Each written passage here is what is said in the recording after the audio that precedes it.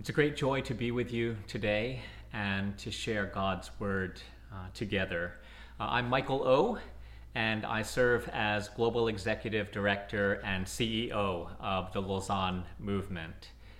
Since 1974, Lausanne has been connecting influencers and ideas for global mission and calling the whole church to bring the whole gospel to the whole world. Thank you for inviting me to be a part of your service today. If you would turn with me in your Bibles, I'll be reading from Romans chapter 1, verses 1 through 7.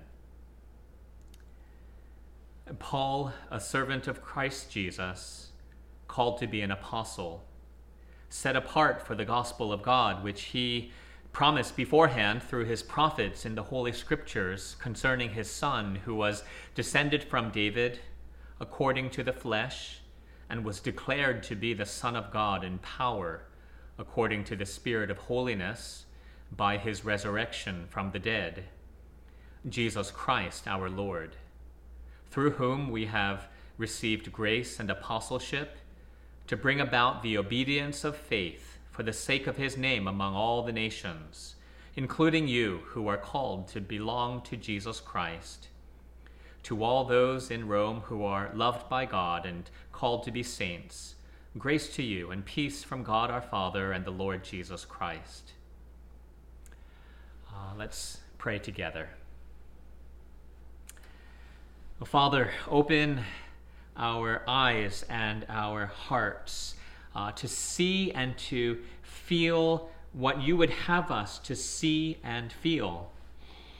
Move our hands and our feet to live as you would have us live. Most of all, Lord, let us know you more as we look into your word, as we consider your good news, and as we humble ourselves before you. In Jesus' name we pray. Amen. I wish that our being together like this today, online, were under different circumstances. But I also understand that if it were not for these circumstances, perhaps we might not be together like this. So I'm thankful for the unexpected blessings of our difficult times. With millions of people across the nations infected with the COVID-19 virus, the world needs some good news. And I think for many, the very first thing that we do each morning, if you're like me, is kind of reach over and open up our phones. And my wife, Pearl, often will ask me in the mornings, any good news? We all hope that somewhere someone did something, perhaps while we were sleeping, that is going to help us in this pandemic. Vaccination, cure, a breakthrough. The world could use some good news. And there is good news for the world. The most important word in Paul's opening words to the Romans is gospel, or good news. It occurs 6 times in the first 17 verses.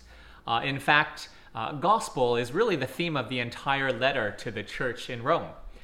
Romans was written with the hope of making the good news of God more widely known. So today we want to look at that gospel. We want to understand it better, appreciate it more, be changed by it, and become change makers through it. So first of all, we see in Romans 1 the gospel, promised and fulfilled. Promised and fulfilled. Now, what was promised? What is the gospel?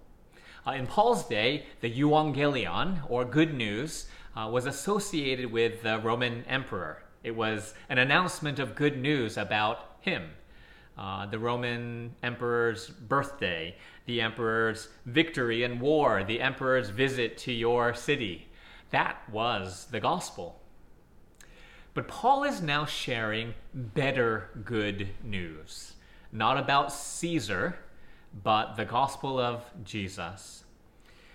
In verse 2, we read that the gospel was promised beforehand through his prophets in the Holy Scriptures.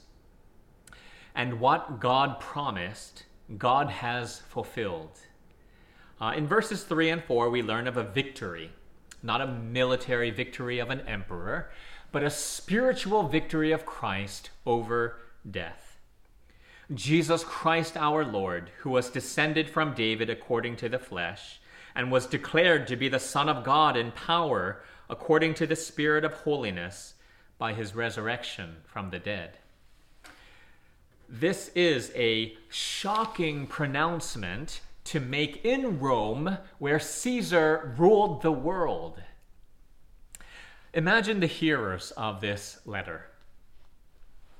Wait, Rome crucified Jesus. That Jesus has been raised from the dead? The resurrection reversed the verdict of Rome.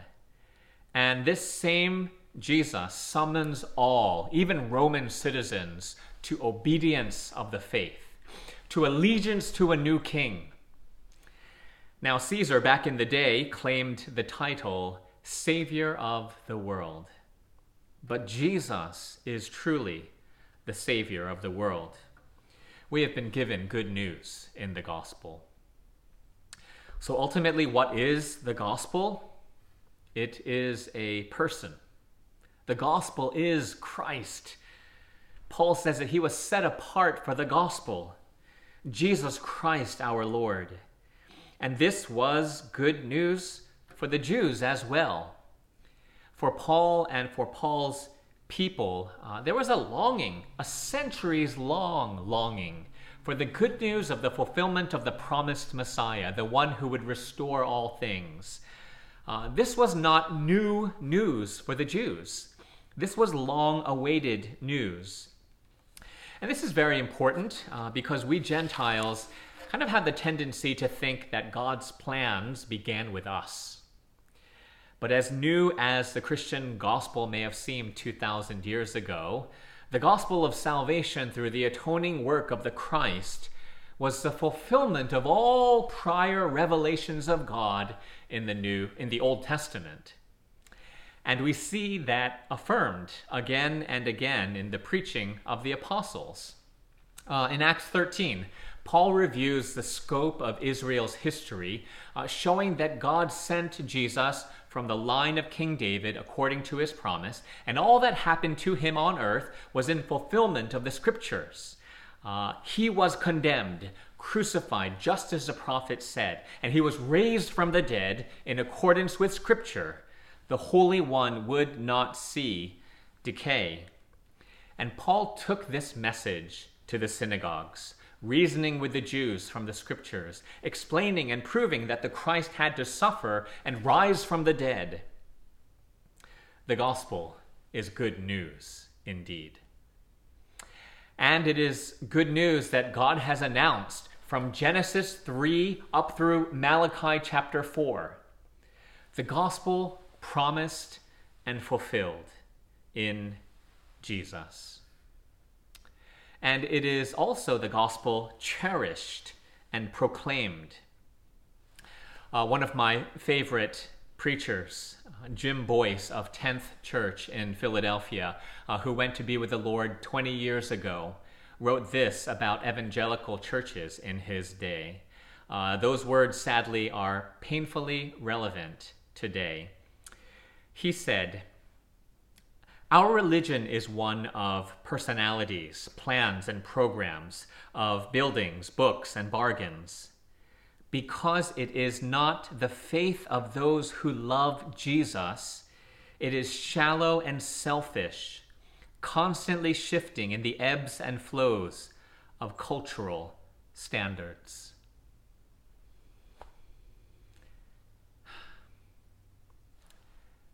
The Apostle Paul loved Jesus. Paulos doulos Christou Iesu. Paul, a servant, a slave of Christ Jesus, is how he introduces himself. Now, slavery to Christ is a special kind of slavery. It is a slavery where we actually become free. And it is a slavery that begins with being freed from slavery, slavery to sin and death, being bought at a price, the very blood and life of the one who sets us free. And being purchased by his blood, we are eternally bound to him. I love my wife, Pearl, my bride of 26 years, and there is no one I would more gladly be chained to or quarantined with. And that's kind of what Paul is saying of Christ, but much, much more so. Paul loved the Lord he served. And he also served the Lord he loved. One of the great fruits of the Third Lausanne Congress, where 4,000 leaders of the global church from 200 nations gathered in Cape Town, South Africa, was the Cape Town Commitment. It is a roadmap for global mission in our day. And the opening lines say this: "The mission of God flows from the love of God. The mission of God's people flows from our love for God and for all that God loves. World evangelization is the outflow of God's love to us and through us. We affirm the primacy of God's grace, and we then respond to that grace by faith, demonstrated through the obedience of love. We love because God first loved us and sent his Son to be the propitiation for our sins." The love of God propels us into the world. This is our service to the Lord we love. Verse 5, in essence, is Paul's restatement of the Great Commission, obedience of faith for the sake of Christ's name among all nations. What is that but the making of disciples of all nations? Paul understood himself to be set apart for the gospel of God. Before Paul met Christ, he was a Pharisee, which has the meaning of separated one or separation. But now, instead of being Pharisaios, he is aphorismenos eis euangelion theou, separated for the gospel of God. Previously, his Pharisaical separation might have meant crossing the street rather than pass near an unworthy sinner. The Pharisees were experts at social distancing. But Christ changed Paul from self-righteous rule-following to one who was separated unto a gospel that saves sinners, unrighteous ones and self-righteous ones, from every tribe, language, nation, and people. And Paul understood that this was the glorious design and promise of God from the beginning, as seen in the Holy Scriptures. And so he served his Lord toward the fulfillment of the prophecy of Genesis 22. And through the offspring of Abraham, all the nations of the earth shall be blessed. And he longed to see the nations become the heritage and the ends of the earth become the possession of the Son of God, as we see in Psalm 2. And he longed to see the hope of the promise in Isaiah 52, that the suffering servant, the Messiah, would bear the sins of many, and as high priest, sprinkle many nations. That which God promises, God will fulfill. But Paul's passion for the gospel was not only based on convictions about Old Testament promises to be fulfilled. It flowed from his love for Christ. Here's a true statement about life. You never have to tell someone about someone they really love. Again, you never have to tell someone about someone they really love. In fact, you probably can think of a friend who cannot stop talking about how much they love some kind of coffee or their favorite sports team or player or something or someone else. Those are perhaps the times when you might accidentally lose your cell phone signal or your Zoom connection over Wi-Fi. Oh, I don't know how we got cut off. Now, of course, being obsessed with coffee is not the same thing as having a passionate and deep love for Christ that flows from the passionate and deep love of Christ for us. But you understand what I'm saying. Again, when you love someone, you talk about them.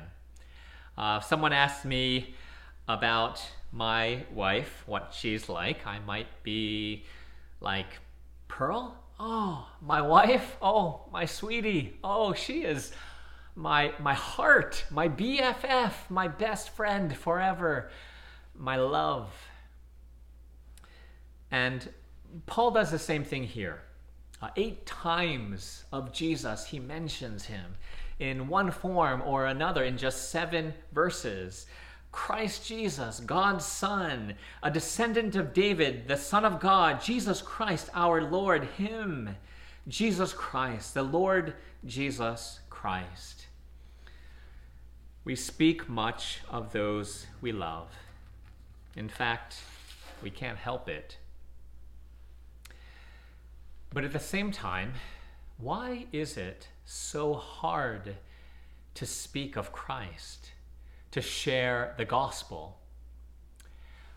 We love Christ. We love him. Our love for him is real. But for many of us, it is so hard to speak freely about him to others. We'd rather speak about coffee or sports. So why is it so hard to speak of Christ? Here are 3 quick answers to that question. Number 1, we don't love him enough. We don't love him enough. And you know what? We never will. And that's why we needed the gospel in the first place, to forgive our sins for not loving God as we ought, but also to empower us to love him more. We don't love him enough. Number 2, we fear the world too much. We fear the world too much. And number 3, we don't love others enough. So what do we do? What do we do about this? I think we could spend every moment of every single day in confession of our sin of not loving God as we ought, not loving him enough. But we don't need to do such penance because of Christ, because of grace, because there was one who loved God as much as he ought, and that was Jesus. And he loved God on our behalf perfectly. And understanding this helps to grow our love for him. And as we grow in our understanding and appreciation of the gospel, our love for him grows. In many ways, we worship what we fear. And this can be a healthy fear, a biblical fear of God, or it can be a very unhealthy fear, a very idolatrous fear. So no doubt, a part of the reason why we fear the world too much is because we fear the Lord too little. And we understand and embrace the gospel too little. And one way that we fill that fear for the world in our own hearts is when we fill our hearts and our minds with the world too much. On the simplest measure, how many hours do we spend each day on our phones looking at social media and surfing the web? And then how many hours do we spend filling our hearts and minds with Philippians 4:8 things that are true, honorable, right, pure, lovely, of good repute. In other words, the things of God and the things that honor God. And of course, most of all, God himself, God's word, the Holy Scriptures that that Paul talks about in verse 2.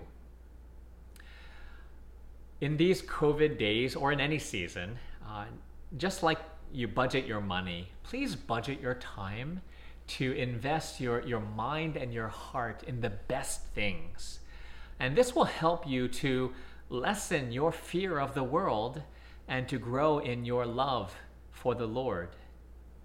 How do we increase our love for others? Well, first of all, our love for others will flow as our love for the Lord grows. Second, I want to encourage you to start by praying for your neighbors and for the nations, specifically and by name. Jesus commanded us to love our neighbors as ourselves. And no doubt one of the ways that we can express that love is in prayer. You can do more than pray for your neighbors, but you should do nothing less than pray for your neighbors. And in these COVID days, you might not be able to do much more than pray for them, but there might be nothing that they need more than your prayers. And I also love how prayer empowers our love for others. Because after we pray for people, so often I find that God brings to mind other ways and ideas to love them. In asking them if they need help with getting some food, asking them to let you know if they start not feeling well, in being kind to their children, in writing them a note of encouragement, or inviting them to join an online worship service from the comfort of their home, or give them the gift of a Bible, the Holy Scripture that is filled with the promises of God and filled with good news. And please also pray for the nations. The Old Testament saints saw the promises of God. And no doubt there were countless followers of God who prayed earnestly, fervently, and faithfully for the coming of the Messiah, for the nations to be blessed through Abraham's seeds, for God's praise to reach to the ends of the earth. And should we not join them in praying for the fulfillment of the promises of God in our day as well? For the discipling of all nations, for the coming of the kingdom of God, for the hallowing of God's name, for the glory of God to be proclaimed among all the nations. Again, I encourage you to pray by name for your neighbors, and also specifically by name for the nations. And toward that end, there's no better resource than Operation World, which is the definitive guide to prayer for every nation on earth. And if you want to pick up a copy of the printed book, I know that you will be served. This will serve you very well. We are also beginning work on edition 8, so we would appreciate your prayers. There's also an abridged version called Pray for the World, for those of you who have a little less time. And also for your children, something called Window on the World, an excellent children's version of Operation World that will not only help your children to learn how to pray for the world, but it will also disciple them. It will help them to have a heart to make disciples of all nations. So I encourage you to pick up a copy of Operation World, or Pray for the World, or Window on the World. In addition, as a gift to you, we have developed an app for Operation World that you can use to pray daily for the nations in an organized and informed manner. You can find that app on the Apple iPhone store, Apple App Store, or on Google. I hope that you will download this app that you can use to pray daily for the nations in an organized and informed manner. So I strongly encourage you to accept that free gift and use it as you pray for the world. Jesus quoted Isaiah 56, saying, "My house will be a house of prayer for all nations." May that vision become a reality in your house, and in the house that is your church, and in the house that is the global church. That which God promises, God will fulfill. And these are the same promises of God found in the Holy Scriptures that we long for, that we pray for, that we work for, that we live for. The prophecy of Matthew 24:14, "And this gospel of the kingdom will be proclaimed throughout the whole world as a testimony to all nations, and then the end will come." That which God promises, God will fulfill. And beloved brothers and sisters, his plan is to fulfill it through us. So let me end with 3 implications of the gospel for you to pray about and hopefully participate in. And these come from the man we in the Lausanne movement affectionately call Uncle John. John Stott, along with Billy Graham, was in many ways the founder of the Lausanne movement, especially in his unique contribution as the chief architect of the Lausanne Covenant. First of all, Uncle John speaks of the ethical implication of the gospel, which is obedience. Jesus is not just Lord of our minds. He is Lord of our wills and of our moral standards also. It is not only what we believe that is to come under the lordship of Jesus, but also how we behave. Discipleship implies obedience. Further, we need to go on and teach that the yoke of Jesus is easy and his burden is light, and that under the yoke of Jesus we have not bondage, but freedom and rest. And second, Uncle John references a vocational implication. If Jesus is Lord, then he is not only Lord of our minds, wills, and morals, but he is also Lord of our time. This means that he is Lord of our professions, jobs, careers, and ambitions. We cannot plan our lives as if our relationship to Jesus is somehow detached from those plans and irrelevant to them. Paul is an example at this point. Before he met Christ on the road to Damascus and bowed before him, Paul was pursuing a vocation of his own choice. He was a Pharisee and intent on rising high in the intellectual and ruling structures of Judaism. He knew where he was going. When he met Jesus, all this was redirected. This is precisely the way we must regard our vocations. We may not be called to be apostles, as Paul was. Only a few were called to what we term religious work. But whether we work in a church or a factory, in a hospital, a law firm, or our own small business, whether we are homemakers or builders of homes, whatever our calling, we must regard it as a form of Christian service and know that we are obeying our Lord Jesus Christ as we pursue it. And last, Uncle John spoke of a global implication of the gospel. If Jesus is our Lord, the final implication flows from the Great Commission, by which, on the basis of his own authority, the Lord sent disciples into the entire world to make and disciple Christians everywhere. Matthew 28:18 through 20. The lordship of Jesus is the most powerful of missionary incentives. It is, as Lord of our lives, that he tells us to go. Because we know him as Lord, this is exactly what we do. Because we love him, we want everyone to become his disciples. Let's pray. Father, thank you. Thank you for giving us good news.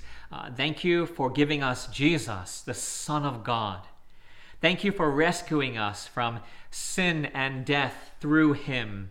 Thank you for fulfilling your promises in the Holy Scriptures concerning him. Thank you also for the promise that you will fulfill your promises that you promised to fulfill through us. Use us, Lord. Increase your love in us. Increase our understanding and appreciation and experience of the gospel. And empower our obedience to share and show that good news to those near and far.